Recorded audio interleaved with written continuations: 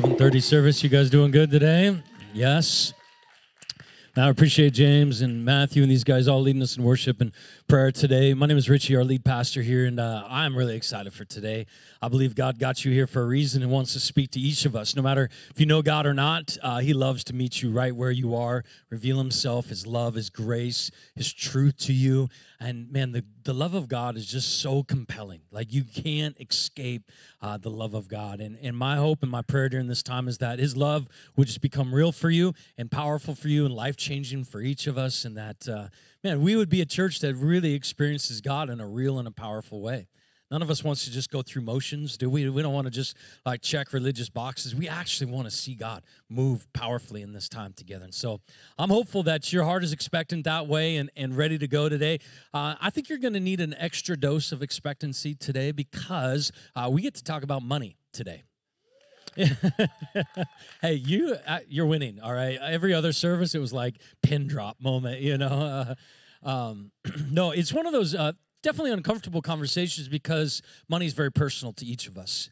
And a lot of times religion doesn't affect our checkbooks and how we spend money. Yet God speaks of money so much in Scripture. Jesus talks about money almost more than anything else in all of His teaching. Can you believe that? If you accumulate it all together, it's number 2 on the list of things Jesus talks about most is money. And so that to me says, hey, the church needs to know what God thinks about money, like what our priorities should be with our checkbooks, how we should operate, what are the principles that govern money, how does God see it, how does He want us to see it, and not just go along with the world is preaching at you about your money all the time, telling you how to spend it, where to spend it, what to do with it, what to think about it, how to go about it. And man, if we don't have any truth to anchor our hearts amidst all the preaching that is going on in your life, man, we are just a ship lost at sea. And I want so bad for us to be a people with purpose, with passion. We're on a mission together to reach this world for Jesus, one person at a time.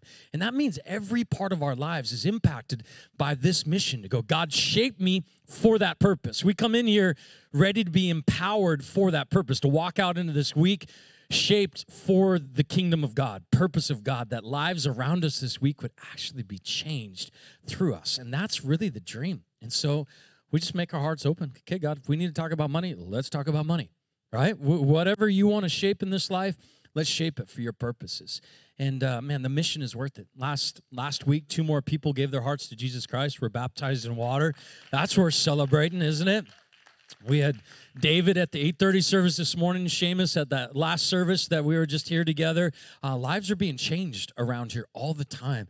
And so, God, we are in. Whatever you want to change, shape in these lives, we are ready for that.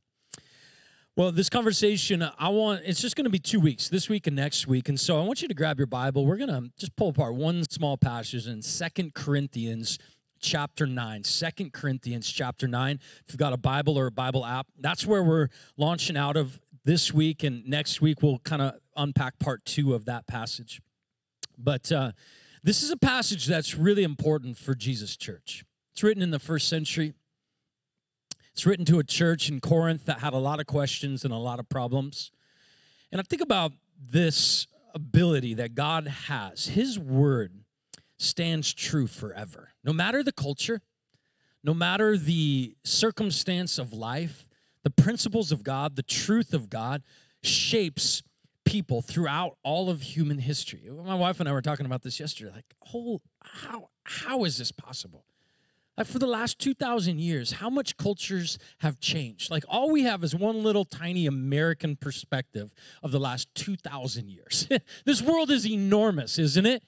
How many different people groups and languages and perspectives on priorities and cultural values and things are just even just alive today on this planet. So many different perspectives. Yet God's word stands true in every single one of those cultures with all of those different priorities and ideas about God.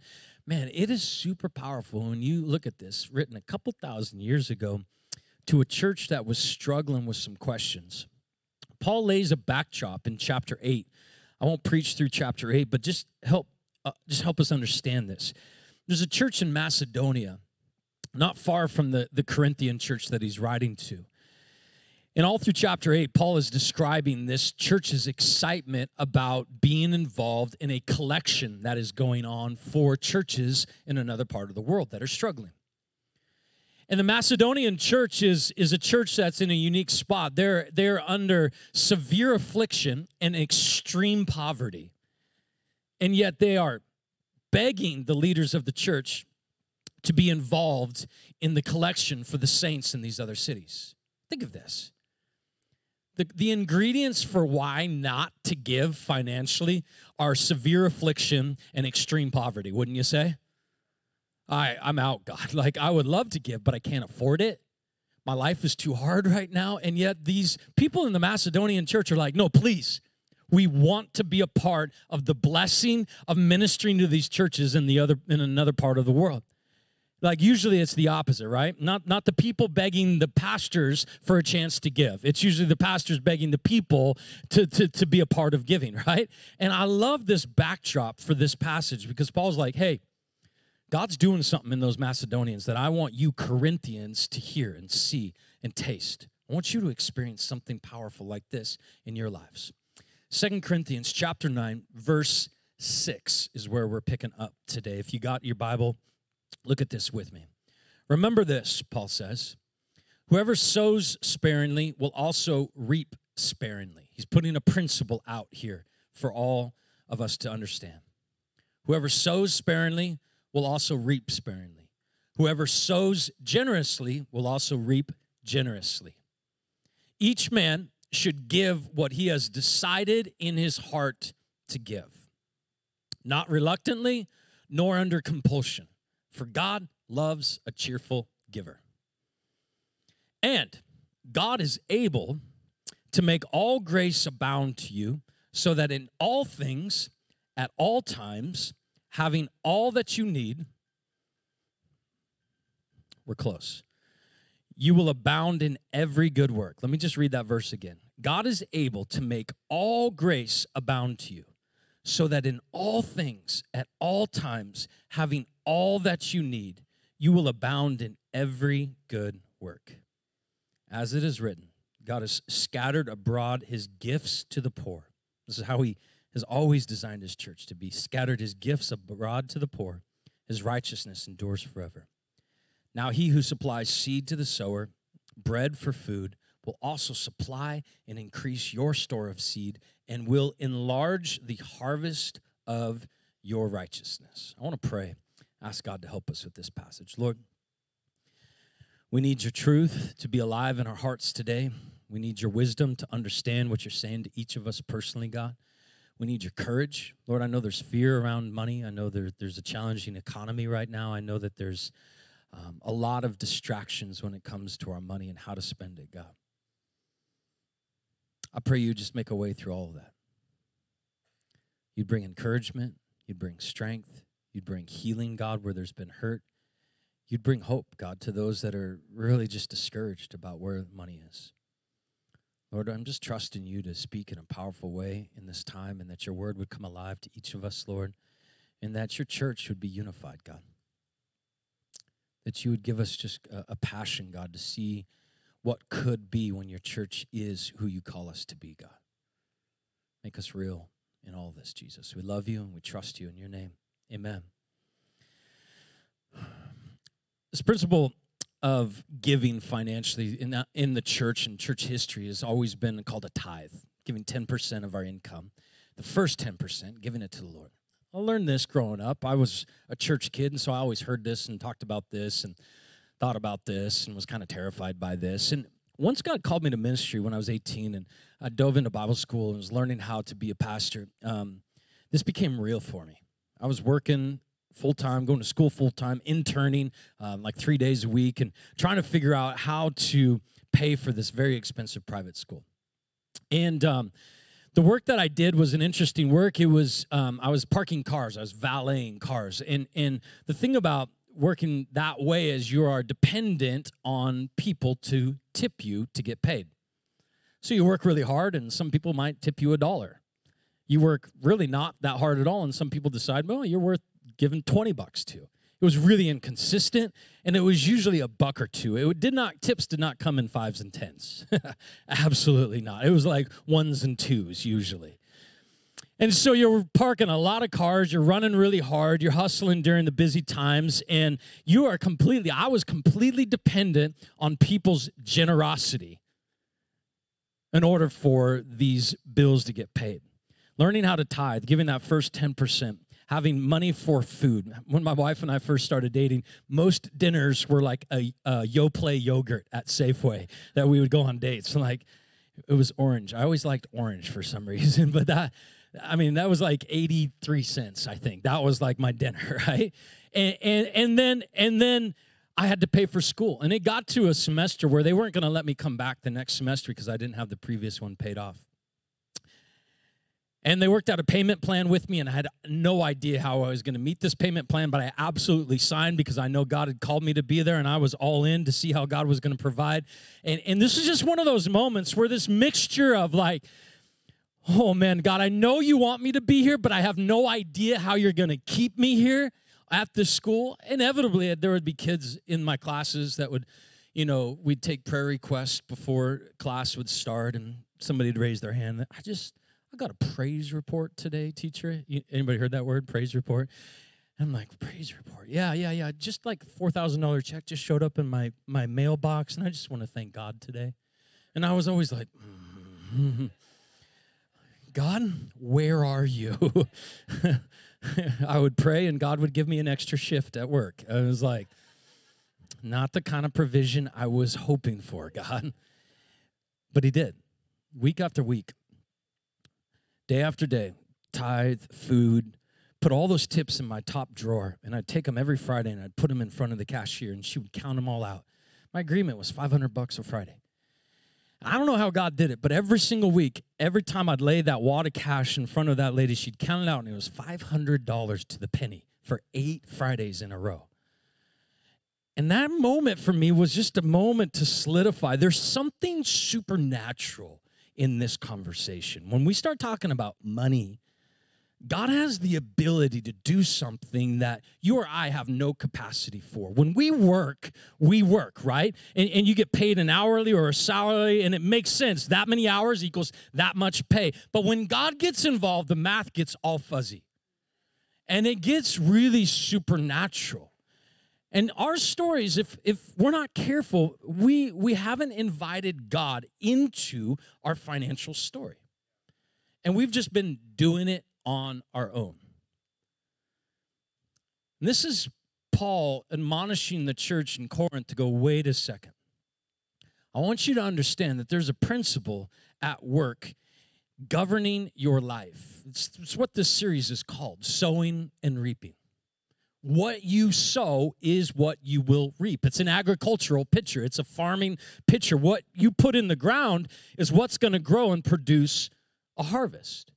If you put in the ground kind of scarcity and a mindset of I don't have enough, I won't have enough, sparingly, Paul says in 2 Corinthians 9:6, if you put sparing into the ground, you're going to reap sparingly. If you put stinginess in the ground, you're going to reap scarcity. If you sow in these kind of ways, that is what you are going to reap. It's a principle. It's like the principle, the law of gravity. Anybody know what I'm talking about? The older I get, the more I hate this law because it hurts more and everything feels it more. But that same kind of principle is sowing and reaping. What you sow, you reap. There's no like ignoring this principle. You can't just pretend like gravity doesn't exist, can you? You can't pretend like this principle doesn't exist. If you're going to sow in joy, like I get to be a part of something supernatural, and God gets to do something supernatural with this thing that I am investing in, then you get to reap an overflowing joy. Like, what a gift that we get to be a part of something where lives are being changed. Talking to marriages that are being healed right now. Lives that are being set free radically. Like, we get to harvest that kind of overflowing joy when we sow with that kind of joy in our heart. It's not just about the amount, but it's also about the heart, right? what you sow is what you will reap. The kind of heart and attitude, the amount of money, all of that is in this principle. And I really love this conversation because God is inviting us. God's not making you. God's not like, whew, boy, running low this month. He's not. He's saying, hey, my people, they need to experience my grace and my love in their lives in a way that they've never maybe experienced before. They need to experience how faithful I am, how powerful I am, how crazy, fuzzy math can be in their life. And they need to experience the goodness of God working through them so that other people can experience. Here's something that's powerful about the sowing and reaping principle, is the farmer understands there's only so much he can do. You put it in the ground, pray for rain, the right amount of sunshine, the right amount of nutrients in the soil, but ultimately, God is the one that makes it grow. Hands are off for a farmer at this point. That is only God that takes that little seed, causes it to sprout roots, eventually put a shoot up, and eventually a stalk, and eventually fruit and grain, and even more seed on that stalk for the next season. Like God and God alone is the one that can make the growth happen. Like it is really all a matter of faith. And it's something that God is inviting us to experience. Proverbs 3, this same principle is worded a different way. In verse 9, Solomon writes, honor the Lord with your wealth. Honor. I love that word honor. It's choosing to make a decision that there is somebody higher than me that has an expectation on my wealth that I want to please with my wealth. The world will tell you, you live to please yourself with your wealth. God's principle is, no. I gave you that wealth, and I am expecting you to honor me with that wealth. How do you do that? With the first fruits of all your crops. First fruit, that's the principle of a tithe. It's your first and it's your best. It's 10% is a tenth. Tithe is that Bible word for this. For the first fruits of all your crops, again, we're in an agricultural analogy here.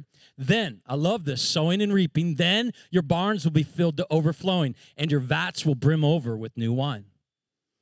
Same principle in play in the Old Testament here. Or look at Galatians chapter 6. Same principle, sowing and reaping, not speaking directly of finances, speaking of how we live our lives and the attitude that we carry. He says, do not be deceived. Same author, Paul. That's 2 Corinthians 9. Do not be deceived. God cannot be mocked. You're not going to play games with God, is what he's saying. A man reaps what he sows. You will harvest what you put in the ground.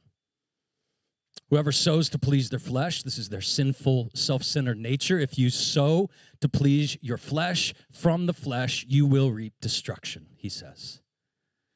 It's like a warning, right? Whoever sows, though, to please the Spirit of God that is coming to live inside those of us that have put our faith in Jesus, whoever sows to please the Spirit, from the Spirit will reap eternal life. Whoever sows, let us then not become weary in doing good. I love this. There's an encouragement here. It's like a farmer who puts a seed in the ground and has to wait. For at the proper time, at the harvest time, we will reap a harvest if we do not give up. Sowing and reaping. It's a principle that you can't ignore. I think about it in these terms, like neutral, right? Like sometimes when we think about our relationship with Jesus, I don't know how you think, but sometimes it could be tempting for me to think about it like go and neutral. I'm not stopped, God. Like I'm not disobeying you, but I'm getting around to obeying you. You know what I'm saying? Like there's these places in our lives that we know what God is saying, but I'm not quite there yet. And it's like we want to shift the car into neutral, not forward into the things of God, into obedience to God's leading in our life. We want to try to hit neutral and hope that everything will be okay. And this principle of sowing and reaping says there is no neutral. You are either sowing in the flesh or sowing in the Spirit. What you are putting in the ground is what you are reaping in your life, destruction or eternal life. And I just share this with us because it's like this governing thing that Paul is trying to get to the church here in Corinth. That I believe for us as a church would just help us to kind of view the dollars that come through our lives from God's perspective. That's really what this conversation is about, is many of us haven't even considered, what does God think about the money that's in my bank account? He has a lot to think and a lot to say about it. And so this is an invitation to bring God into it for each of us. I love how Paul continues in this passage. Look at verse 7 with me in 2 Corinthians 9. He says, each man should give what he has decided in his heart to give. I love this. It's a decision. He says, not reluctantly, nor under compulsion, for God loves a cheerful giver. Here's how a lot of people interpret this verse. Well, if I'm not cheerful, I'm not giving. That's not what he's saying. He's saying if you make a decision in your heart, you remove reluctance and compulsion. The reluctance is I have to give. The compulsion is I feel guilty, so I better give. And you allow your heart to move into a cheerful place when you make a decision. The problem is we're driven by our emotions. And so I don't feel like giving. Of course you don't feel like giving. Right? Of course you don't feel like eating better either, or feel like going for a run in the rain. But these are decisions that help us live according to God's perspective, God's design. Each man should make a decision about the dollars and cents. This is how you guard yourself from compulsion and reluctance in your heart. This is how you begin to bring about a cheerful heart, is by making this decision. Traditionally, throughout Scripture, this decision has always been a tithe. I mentioned it a couple times already this morning. A tithe is 10% of our income, returning it to the Lord, believing that everything we have is from God, and what He asks of it, we give back to Him. Malachi 3 is the authoritative passage on a tithe, God's perspective on it. The prophet in the Old Testament speaking to God's people on God's behalf. Verse 7, Malachi, God really says to his people, ever since the time of your ancestors, you have turned away from my decrees and have not kept them. Return to me, God says, and I will return to you. But you ask, how are we to return? This is God saying, I know the question in your mind already. How are we to return? And God says back to his people, well, will a mere mortal rob God? Yet you rob me. Objections come up in our minds. Wait a second, I'm not robbing God. How are we robbing you?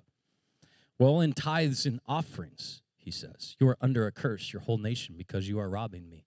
Here's what this passage tells us, is the way God views the tithe is his, not ours. And the curse comes when we view it as ours to do whatever we want to do with it.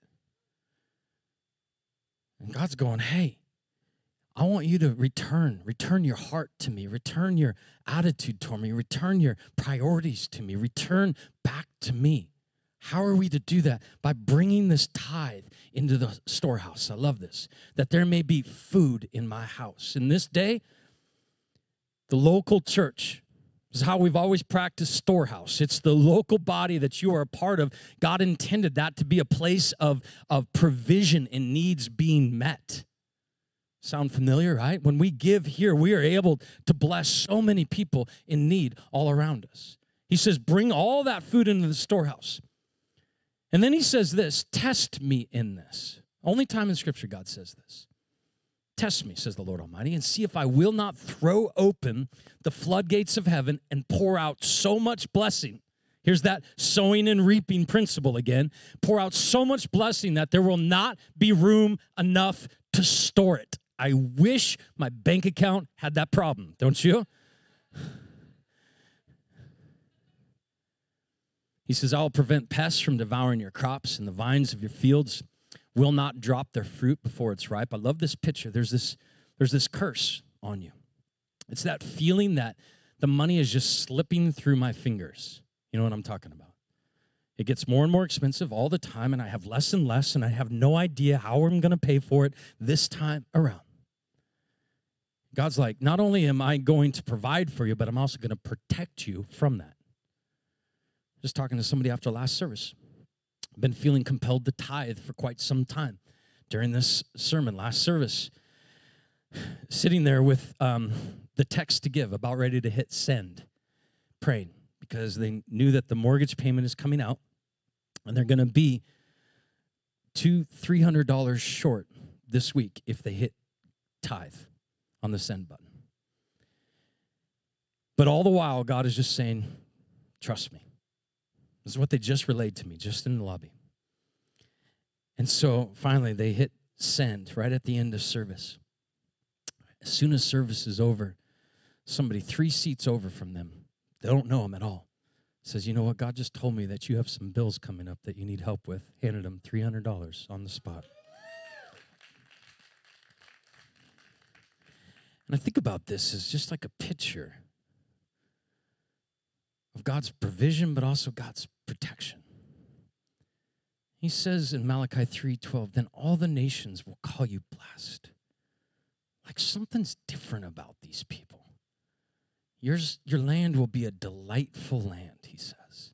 Like the place that you are, the people that you are, the stuff that you have, it's different. It doesn't own you. You're not stingy like everybody else. There's an aroma about your life that's just different. God's going, this is the kind of people that I want you to have, the kind of people that I want you to experience, this kind of grace in your life, this love in your life, this aroma around you where people are like, wow, something is different about who you are and the way that God is working in your life. And for many of us, we just haven't invited God to be God in our finances because we've been convinced that we got to do it all. This is a conversation to go, wow, God, if there really is this principle of sowing and reaping that's governing my life, God, I don't want to sow in the flesh and in self-dependence and self-reliance. When I look back at those days in college, one of the things that struck me the most about it was I was kind of always an independent kid growing up. I was always making money. I was always paying for my own stuff, my own clothes. I was always kind of just like self-reliant. Didn't need those parent people, too much involved. I was just kind of doing my own thing. And it was like the first time ever in my life that I was dependent, where I was just overwhelmed by God's grace and his provision in a way that made zero sense. This fuzzy math just filled me with this confidence, like, God, you are my provider. It's not me that's figuring this all out. Sure, I wish the $3,000 or $4,000 check would show up in the mail like all those other kids got. But God, I'm content because this keeps me close to you. See, that's the thing about dependence, is it keeps us close to Jesus.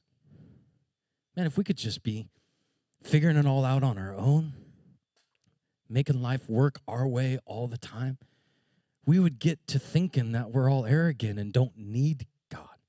But that's the central message of Jesus' church, is that we are all desperate and absolute need of the grace of God. I mean, that is the picture of sowing and reaping. God made a decision to love mankind. Talk about decide in your heart, not reluctantly or under compulsion. This is the heart of God.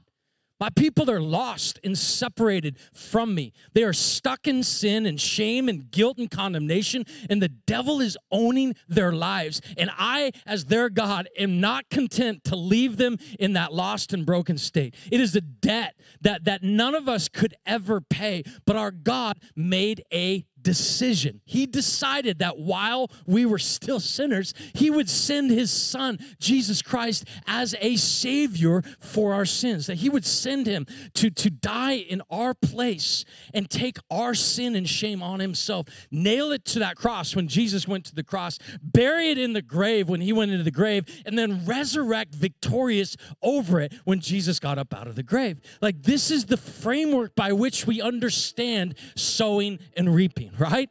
That now at the name of Jesus, every knee will bow And every tongue will confess that Jesus is Lord, because he was willing to sow his life on our behalf. He was willing to give himself so that we could be free from our sin. Now he is reaping over and over this joy of knowing that lives are being set free, that people are being rescued out of hell, and that now his church is being called out of darkness into light so that we can declare his praises too. This is the way that this whole conversation just settles in our heart. The generosity of God through his son, Jesus Christ, fills us with the grace that overflows. Freely you have received, so freely give, Jesus says. What you have received from me, what you pass on. I love this because we're not talking about a mean, vengeful, distant God that just wants your money. We're talking about a God who gave up everything so that you could experience the life that he made you for.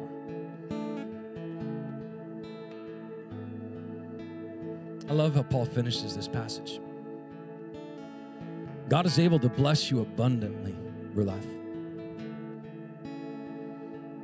Make all grace abound to you, so that in all things, at all times, having all that you need, you will abound in every good work. Now he who supplies seed to the sower, bread for food, will also supply and increase your store of seed, and will enlarge the harvest of your righteousness. See, there is a world that we live in that is waiting for the message of Jesus Christ. Jesus' plan from the very beginning has always been his church, his messengers, to share this good news with people around us. If our lives are tied up in knots financially, the aroma is not one of cheerful generosity, but one of timidity and fear and anxiety around money. Maybe it's stinginess or manipulation around money. God is wanting to get this message of his grace in us as his church so he could get it through us to people around us. God has no other plan. It's always been his church. It's you. You are God's plan. You are his will. You are his desire. You are the way that God intends to get his grace to this world. There's not like some other secret agency out there waiting for us to screw it up, to swoop in and make the mission happen. It's us. So when we as a church reflect on this conversation, it's important for us just to go, wow, I'm pretty messed up, God. My money's a mess. My life's been a mess. I need you, God, in here somehow, some way to do something supernatural. And I really think that's all God's looking for, is a heart that says, I'm in. I'm going to make a decision, and I don't know how you're going to do it, God, but I'm trusting that you are going to do it. And the way that God brings increase, and the way that God supplies seed to the sower, the way that God enlarges the harvest, and that's up to God. But I love that we have an opportunity to be a part of something supernatural.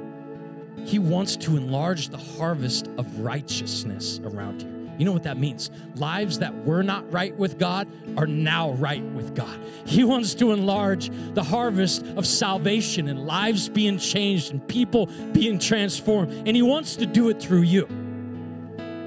He wants you to be a part of the experience of the miracle of what he is doing in this city and in this world.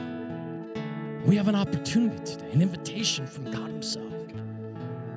My hope is that your heart today will just have a simple question and, all right, where do I start with you? First is this, Jesus. Where do you start? With Jesus. If you don't have a relationship with him, that is the very first step for every single one of us. What does that mean? Recognizing that you're a sinner and you need salvation. Being cut to the heart, recognizing, oh God, I've been trying to save myself and make my life work my way. I need you. I need your forgiveness. I need your healing. I need your transformation. Jesus, I need a Savior. And at that place of repentance, God promises to fill you with His Spirit and begin to walk you toward the future that He has for you. But you don't got power unless you got the Spirit of God inside you. That comes at this place of repentance. That's marked by baptism. I want to baptize you today. If you're at that spot, you know that you need a Savior. We want to walk with you. We've got shirts and shorts, towels, everything you need to take that step today. In a minute, we'll meet you in the back. Love to pray with you and help you take that step. The other thing I would encourage you with is this. Where do I start, Richie? You need some people in your life that are going to help you walk financially according to God's design. Maybe you need a group around here. Maybe you need to just meet with somebody and go, hey, my finances are a wreck. Just put on your card there, your Connect card that says, maybe get in a group, or I need a friend. I need somebody to talk to about money. We'll get somebody to meet with you. Our team would love to do that. And lastly is this. It's a challenge. It's that card. I want you to grab it. It's on your seat. It says sowing and reaping. This is a challenge to us as a church. God says in Malachi 3, test me in this. I want to call you to the test. To make this very practical, I want to call you to commit to tithe 10% of your income for 90 days. Every paycheck, first 10%, we give it to God. And we trust that He is going to provide for us out of that 90%. And we're going to trust that His miraculous provision is going to show up in a powerful way. So here's why this is together. Because individually, you have a choice to make, a decision to make in your own heart. But collectively, God is going to do something supernatural as we, as a church, all make this decision together. And so I want to call you to tithe for the next 90 days. Is there magic about 90 days? Not really. It takes about 21 to 28 days to create a new habit. And then you got to kind of reinforce that new habit. And 90 days gives you 3 chances to reinforce that habit. Maybe that's the magic of it. I don't know. But what I want you to do is I want you to take this. I want you to put your info on it. Just name and phone number, email, address. Don't put any dollar amounts on there. This is really about a commitment, not about the dollar amount. That's between you and God. 10% of what comes in, you return to Him. But as you make this commitment, I want to call you to put it in that box back there so that we can collectively begin to celebrate together what God is doing around here. We'll send it back to you, actually give it back to you as a reminder and a place of prayer for you. But man, I'm excited to see what happens individually and collectively as we all make this decision. So maybe you need to take this home and pray about it, talk to your spouse about it a little bit more. But when you bring it back, we'll have these next week as well. I want to call you to make this commitment to tithe for 90 days. I'd like to pray for you today. Would you stand to your feet with me?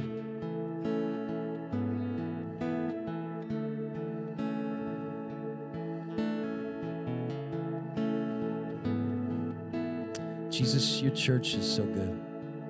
Your plan is so good, God.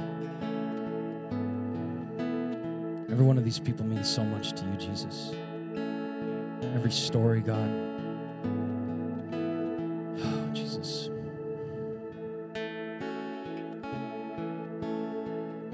We need your love. We need your power in our lives. Some of us just wrestle with anxiety and fears, God, around our money.